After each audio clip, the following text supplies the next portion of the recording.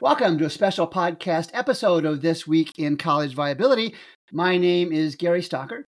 My guest today is a longtime higher education leader, serving as president of many colleges, including Central Missouri State here in my great state of Missouri, and most recently Henderson State University just down the street in Arkansas.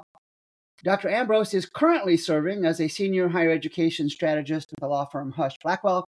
Our topic today is his new book, Colleges on the Brink. Dr. Ambrose, welcome. Gary, it's good to be with you, and I've looked forward to this conversation and appreciate what you're doing to kind of focus people's attention on the overall value proposition of college. And I want to set the stage. The book title, Colleges on the Brink, is ominous. It's an ominous title. But you make the case regularly in your book that it's not necessarily a fatal business condition for colleges. And I want to talk about that in a minute. But let's just start, if you would, please, with your characterization of the state of higher education in 2023. Yeah, Gary, I'm going to revisit what you just said in terms of ominous. I think the subheader of the book, the case for financial exigency, may even be more ominous, right? So we can visit about why that becomes a tool for change, a tool for transformation, rather than certain demise, right? And more of the sky is falling. But higher ed has been, and of course I'm grateful because not only am I a product, but had committed kind of career and personal journey to the enterprise, has had both systemic and structural challenges, deficits that have built up over time. And they're pretty well known. And I think, again, I appreciate your work in kind of calling attention to the fact that college just costs too much. It takes too long to get a degree, especially with the accelerated pace of learning that technology and other tools bring to the table. Without question, kind of the clarion call from the outside world is that there's a skills gap that exists between degrees and the outcomes of that degree, and then the skills and competencies, the talent required to drive not just this current workforce, but kind of a 22nd century workforce forward. And then a lot of attention accumulated over time about the actual dollars that students have to borrow to afford college. Well, as these kind of structural deficits play out in so many different ways on almost every campus, in 2008, kind of driven by a recession, I really believe that kind of that value proposition, the cost price, question would be drawn in to both public policy and public perception in ways that would affect change. Unfortunately, that just didn't happen, right? And then we experienced something of perhaps even more significant nature in a global pandemic. And I think, like most social systems, right, those Band-Aids have been ripped off. Those structural deficits exposed in ways where most of us were trained to grow out of our problems, to generate more than we're spending. And, those historic models and somewhat of that historic culture is just not going to work anymore. And so here we find ourselves with not just individual institutions, but in many ways, the overall sector being challenged with things that we're not necessarily totally equipped to meet. And so the book itself, you've characterized the industry. The book itself, is it upbeat?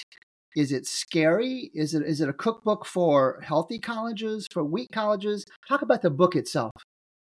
So, Colleges on the Brink really kind of recognizes, again, at the enterprise level, that these systemic challenges left unaddressed literally puts us all at risk. And when I say all, I mean public and private, 2-year and 4-year, geographically, that we're all somewhat, Gary, on this sliding scale. Some would say perhaps you might characterize as a downward spiral. And it really just depends on your size and your assets about how long, right, you have to address these at kind of an elevated level, from crisis management all the way to uh, restructuring to reengineering to innovation.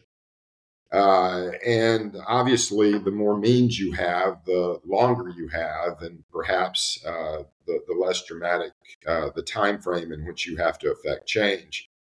And as you ask questions about upbeat versus kind of sky is falling, is it positive? Is it negative? Is it meant to be kind of a burning platform, or is it hopeful? Is it creative? Is it responsive to new models, perhaps inverted paradigms in terms of both how we deliver and what the outcomes are? It's really both. But there is some key learnings, not only within the book, but within the journey, that's more of a call to action. And if there's an underlying theme to where we find ourselves on campuses, it's just don't wait too long to affect change. And the more proactive and more offensive you are in addressing some of both the systemic disparities, but more importantly, the structural challenges and deficits, the more likely you are that you can emerge in what's next. And I think for higher education, there's definitely a what next. And I think it's going to be new models that will emerge. And I think it'll be quite exciting when you combine learning with the advances that we're making across systems to do college differently. And hopefully, Colleges on the Brink is how to weather the storm, but then how to consider all of the ingredients available to us to create a sustainable model into the future. And let's talk terms. And I'm kind of going through, there's 8 chapters in the book, I believe. And I'm kind of going to talk about something from each of the chapters. And chapter 2 talks about financial exigency. And of course, in higher education, we have to have fancy schmancy words to define what's going on. And financial exigency is kind of like fiduciary. Nobody in our world really understands that. But if you would please, leave fiduciary alone. That we can do that another day. But you make the case in the book that a declaration of financial exigency is not necessarily an end game event. What did you mean by that? Well, actually, the American Association of University Professors states it probably in terms that when you're going through it, help me not only understand it, but operationalize it. It's, simply when a college either waits too long or fails to act, that puts the long-term survivability of the institution at risk. Most of it determined by financial health and viability, using a term that you focus on. But it's overall kind of net productivity. And I was asked this question last week, and I thought it was a great way to frame it. Is there other correlation, something that you would compare it to? And it's a lot like what healthcare has gone through over the last decade to move more towards an outcome-based model. When I say outcome-based, it's both funding and kind of, certainly positive outcomes for both the patient and the recovery. But financial exigency is just a tool to put an institution on elevated response to really re-engineering. And the term I use probably very more frequently than any other is just an allocation of resources. It's a reallocation model that has to take what is narrowing margins and increasingly scarce resources and applying them to the things that matter the most. It's a term that's been within higher education over 100 years, but you're right, probably one of the least understood terms.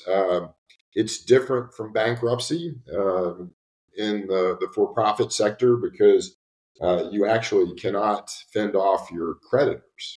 You still have to pay your bills. But it's a means by which, similar to bankruptcy, that you think differently about your resources and you much more aggressively make decisions based on um, presenting fiscal integrity first and then a sustainable business model into the future. And we jump to the next chapter, which is the numbers that every college should know. And I want to kind of refine that to every college leader should know. And you and I have discussed the college viability app that I have and its capacity to compare public and private colleges over 30 different fields, reports, whatever it is. And it covers finances and outcomes and enrollment and stuff like that. And on pages 63 and 64 in the book, you list what every president knows or should know about numbers, about these numbers. My perception is too many college leaders are caught up in the academic issues and not really the numbers detailing a college's financial position. Do you agree or not? I think it's easy to say that every leader and every institutional set of circumstances are different. They are. But at the same time, I maybe come at that premise just a little differently. Um, as you emerge towards senior leadership and you think about the things that you have to really focus on every day, I actually believe most leaders, and I would say most college presidents, know. They know where the potholes are.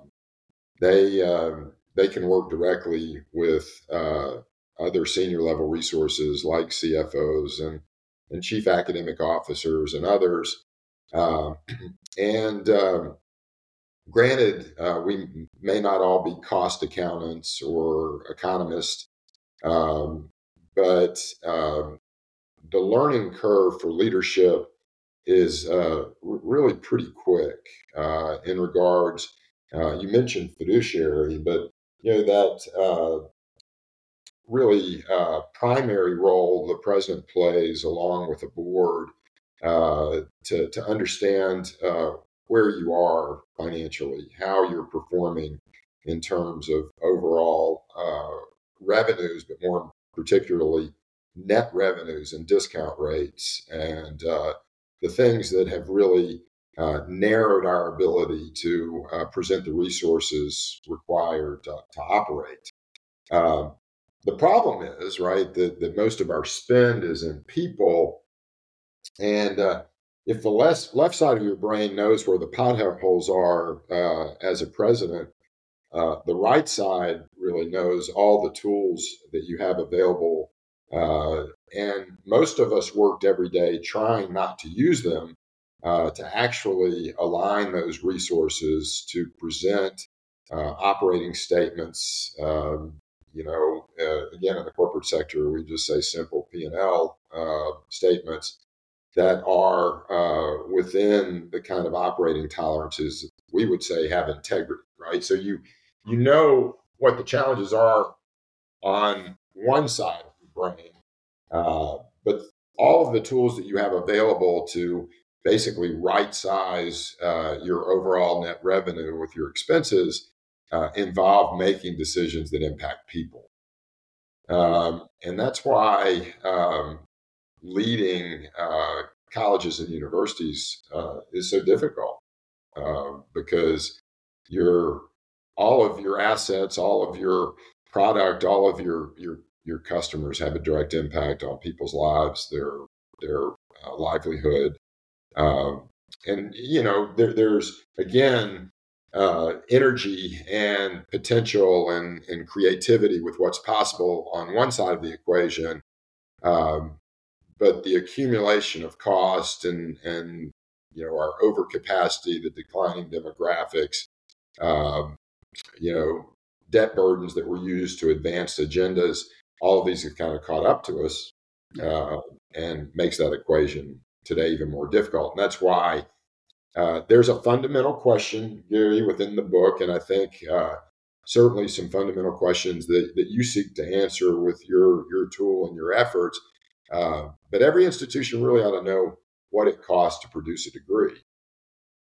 And if you take that down to the program level or the instructor level, you can quickly see that there's misalignment between how we generate our resources and how much they cost. And it is not to just cost cut, reduce spend, eliminate programs. It's just to improve performance. Yeah. The more students we have, the longer they stay, the more value they feel in their degree. And doing that as efficiently as possible is a very positive construct, and one really that the book lifts up more as a playbook to a sustainable future. Yeah, and you mentioned programs, and one of the projects I'm working on is the completions project. And I use IPED's data to compare completions. And an example I have is there's a private university in Illinois that graduates 6 students per year in communications programs, and one that graduates 122 students per year. And I make the case, or I'm trying to make the case with that kind of analogy, that what's the college with 6 graduates doing? It's kind of like the guy who does the open heart surgery. You just as soon go to the guy who does 122 a year as opposed to the guy who does 6 a year. Is that a logical extension of the application of program completion? Oh, it absolutely is. And I think, for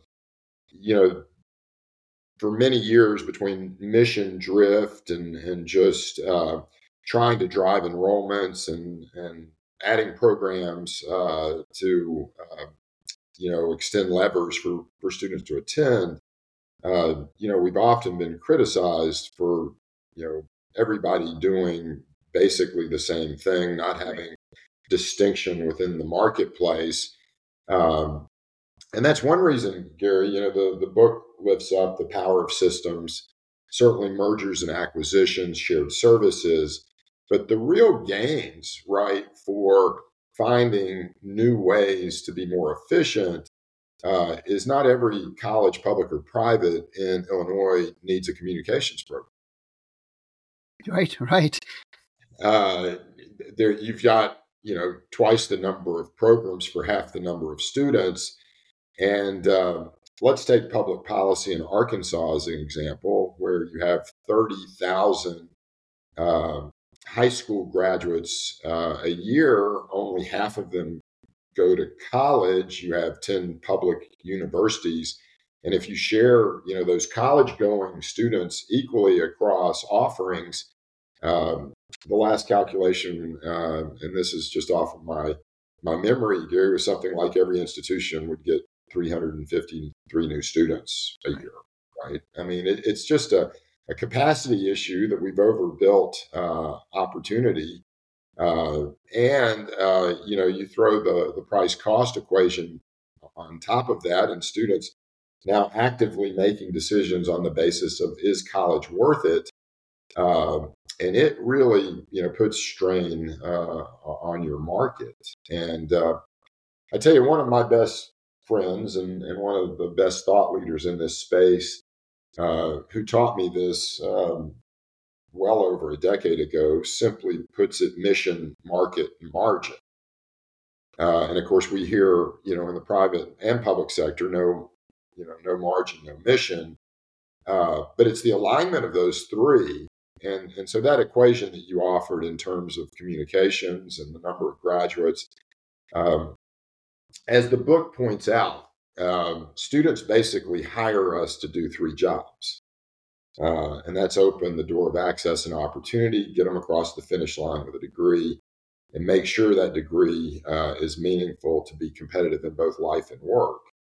Well, that isn't, that's a public policy kind of objective. It's a system objective. It's an institutional objective, but it comes down to really, today, it comes down to the program level of analysis that, again, every college needs to know what the net cost of a program and a degree is. And then again, it's not to make decisions of whether you keep degrees or eliminate them. It's simply just to improve performance, right? To know that we all have shared stake in how many students we have and how long they are retained. And so I actually, with your questions, feel that the book is much more of a positive. There is light at the end of the tunnel if you use data informed decision making and not afraid to make decisions with the data you're willing to generate. And you kind of touched on this earlier. In chapter 4, the title is The Journey Through Financial Exigency. And if there's a news report that says Chuck Ambrose University announced financial exigency today, that's not a good thing. But yet my perception is the book focuses on saying, well, it's not a good thing, but it's a recoverable thing. Can you kind of expand on that just a little bit more? Well, and I'll put it in real value terms. When you're sitting with rating agencies like Moody's and Fitch, and they're very specific within their outreach to institutions to say financial exigency can be a credit positive. I would suggest today that those institutions that are having immediate financial challenges of presenting operating integrity, that a declaration of financial exigency is much better than not having. Because again, the longer you wait, the more difficult the decisions, and literally the more impact you're going to assert on members of your community. And when I guess we'll jump ahead to the 5th chapter. And the title of this is The Freedom Protection Coefficient. Nice naming, by the way. I have noticed, and just in my own observations, I've noticed an increased frequency on criticism of how boards hire presidents. You suggest in this chapter, The Freedom Protection Coefficient, that presidents and other college leaders must be given freedom to take bold steps. And with that proposed freedom to act, you suggest, what guidance would you give to these boards looking to hire new presidents? Just focus on the private colleges for right now.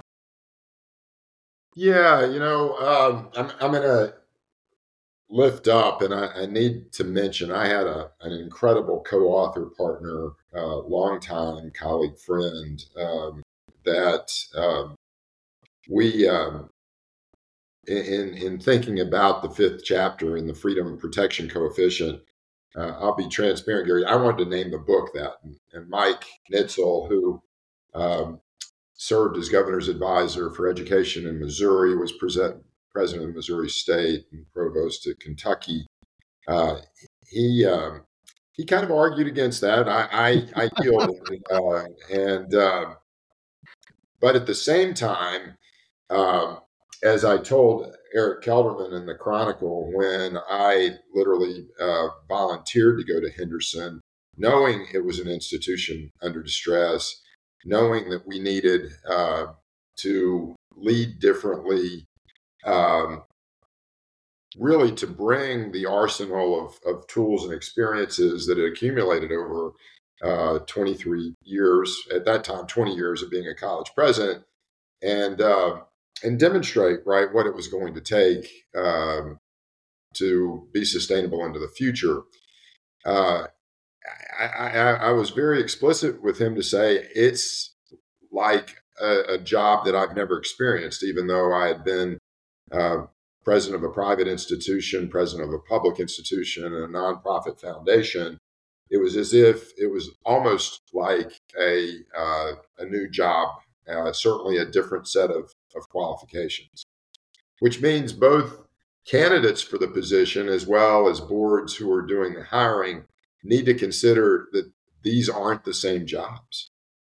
And the characteristics that are typically within those prospectus for candidates, the expected deliverables for leadership, have to be refocused on the realities that are today, like holding two ends of a polarized world together on a college campus, which is, called directly into the news and very difficult for leaders to do. So if they aren't empowered with the delegated authority of governance behind them and supported in ways that can get quite personal in in the effect of the kinds of decisions they have to make, it's not just kind of a lonely job. It's one that at least current research would say is shortening the lifespan considerably.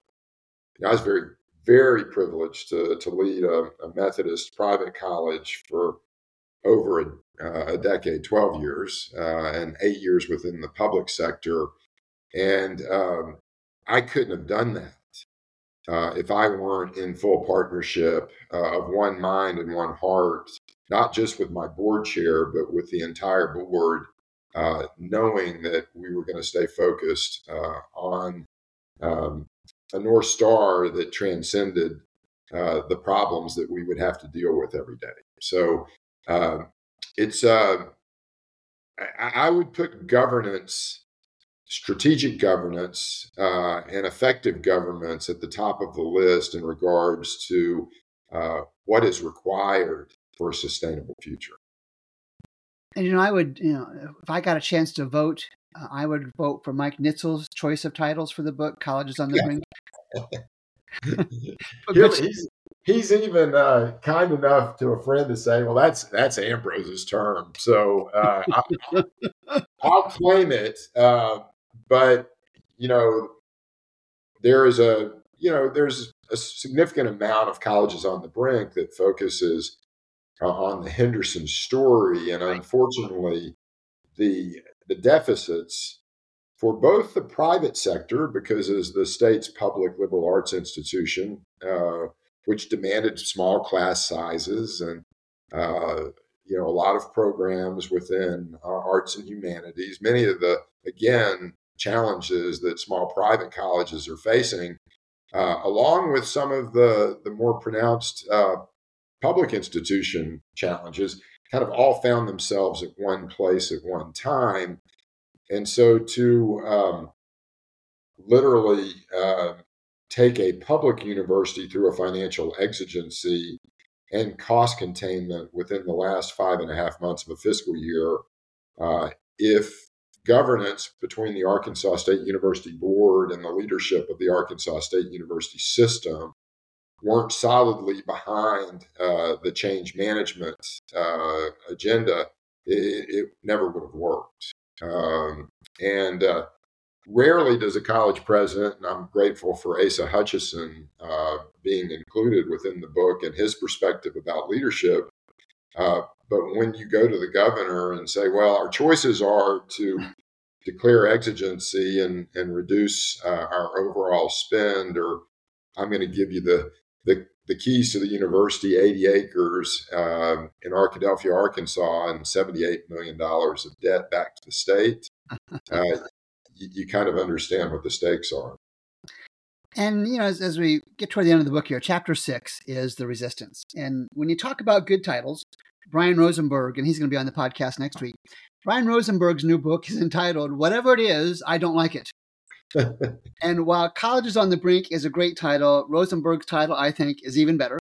And it really ties into what you're doing there. And it's a reference to his experience, of course, as a college president of McAllister College up in Minnesota. And I guess what I would call the prototypical responses he received from his faculty on effectively any proposal that had any substantive change on his college's business model. And in the book, Colleges on the Brink, great title, by the way, you offer that this resistance has 3 components. And just briefly review those 3 components, because, college presidents, college boards listening to this are going to say, yeah, but the faculty aren't going to go for this for a minute. Well,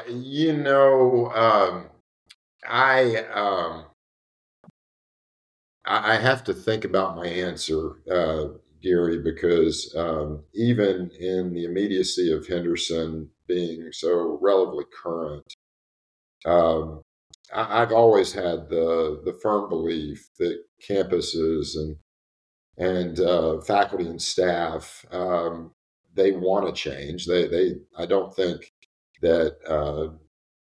I think given the majority of individuals on campus, especially when you turn attention to the deficits of student success and the really the gaps that are created for student achievement in terms of being able to stay in college and complete degrees. If I said that we had more students in collections than we had enrolled, uh, I believe that members of a campus community want to change that, right? But colleges, we're not the best learning communities for our own internal constituencies. We don't really teach people how colleges work. We don't utilize modified cash budgets to demonstrate that we only bring in this much money a month for the end of the fiscal year. This is how much we spend. And oh, by the way, we're going to have a real challenge paying you in June. Well, the more knowledge you have, the more intentionality and more motivation you have to change. But at the same time, when it comes down to impacting me, um, and I think that is space that probably more work needs to be asserted than any of engaging early, having an expectation of moving, as several commentators have said, from shared governance to shared responsibility. Uh, for those institutions, Gary, with resources, I think there's ways to incentivize uh, people's ability to buy in to affecting change. Because we really don't incentivize performance down to the program and certainly the instructional level. One quick example, at the University of Central Missouri, uh, we had 11 programs of well over 100 that educated 40% of our students. They were signature programs. It was what we were known for. But our budget processes and our allocation of resources and the reward structure for those who were literally building national, if not international, reputation uh, don't receive much reward. Right? They have subsidies that they carry to really make a difference for those communication programs, like you mentioned in Illinois. But so our overall, again, with the right data and the tools that we lift up, there's a way to build models that could actually, um, you want to invert college, you're going to have to invert the resistance to advocacy, right? Because uh, you've got to have the full campus buy-in. Uh, but there is a playbook that exists for decision makers, and it's been played out very publicly uh, with everything from no confidence votes to Yep. social media elevated resistance to formal opportunities for um, censure and that has to be balanced, right, against some of the other more public recognition you can have if you don't fix them, like accreditation, state approval. So all that said is that uh, the resistance is to be expected, but structures, processes, and tools used properly uh, has to uh, begin to recognize that kind of moving that resistance to more active engagement and ultimately to advocacy for new models is going to be required for this next generation of leaders. And then the last chapter is entitled Beyond Exigency. And you have, in the previous chapters, stepped the readers through the overview, the process about all the things we've talked about. And the first sentence in that last chapter, and I'm going to quote this, you write that financial exigency need not be the death blow to a college. All right, and you've done it. The book is well worth it just for the process to get there, but there's an internal perception and a public perception. And if the headline reads, Gary Stocker University declares financial exigency, how do you overcome the public perception that Stocker University is not going to make it? Yeah, and that's a great way to frame the question, Gary. And uh, we've heard this. I'm not going to say it's a myth because people who will challenge you and say you can't cut your way to sustainability um, are partly right, you know.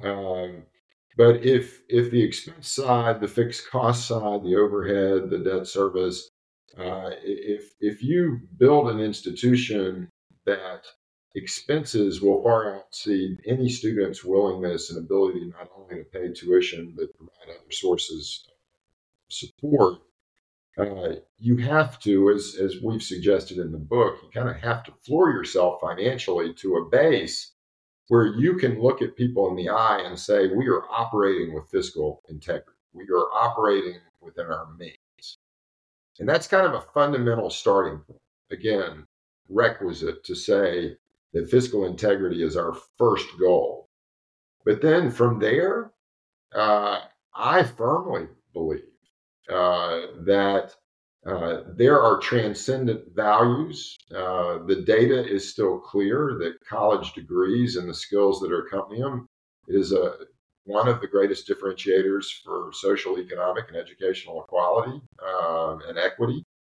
That if we are willing to invert our model, and one of my favorite images is the transformation from a school that requires college ready students to an institution that's built to be student ready. If we actively commit ourselves to reimagining college that actually works for students and invert our performance from more students actually do graduate than leave without a degree, or more students can present degrees that have lifetime earning potential greater than what they've had to borrow to pay for it. I believe that many of the new models for education are going to still emerge out of our existing system. But there's also going to be a whole next generation of new learning tools and new learning opportunities that are going to have to be blended. And one of my favorite examples, and we lifted up two students who were absolutely pioneers and kind of affected as much change as any administrator or trustee.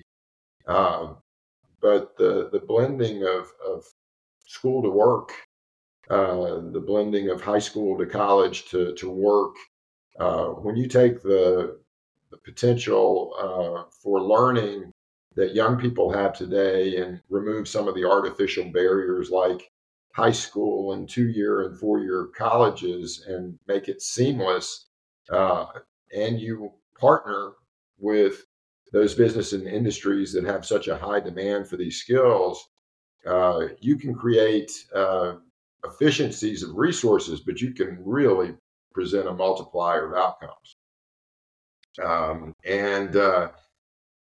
But right, you've got to be able to say that we are going to steward our resources in ways that best use your investment of not just your tuition dollars, but that sacrifice of time and effort you make to accomplish great things when you go to college.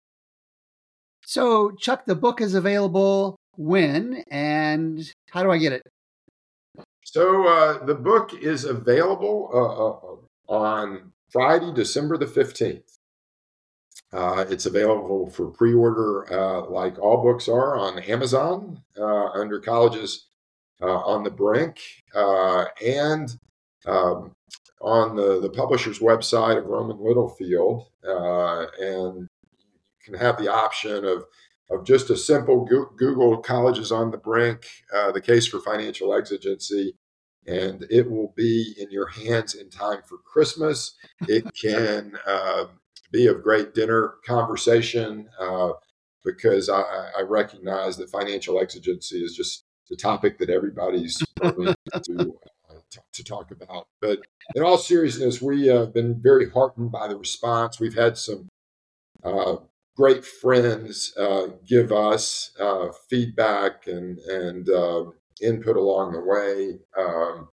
And it would be true, especially for Mike and I, to say it's the accumulation of decades of friendships and work together with the belief that the hope for college can still be fulfilled. So my guest today has been Dr. Chuck Ambrose, co-author along with Mike Nitzel of Colleges on the Brink, coming out in about, 9 days, something like that. To put it mildly, it is a very challenging market in higher education today. College on the Brink does a good job and takes a realistic look at the traumas and challenges of higher education and offers a reasonable business prescription for colleges really throughout our country. Dr. Ambrose, thanks for joining us. I wish you every success with the book. Gary, thanks for having me. And I do want to say I just appreciate your advocacy on behalf of those that depend on college, and keep on keeping on with your focus. I appreciate that. Until next time, this is Gary Stocker with the special edition of This Week in College Viability.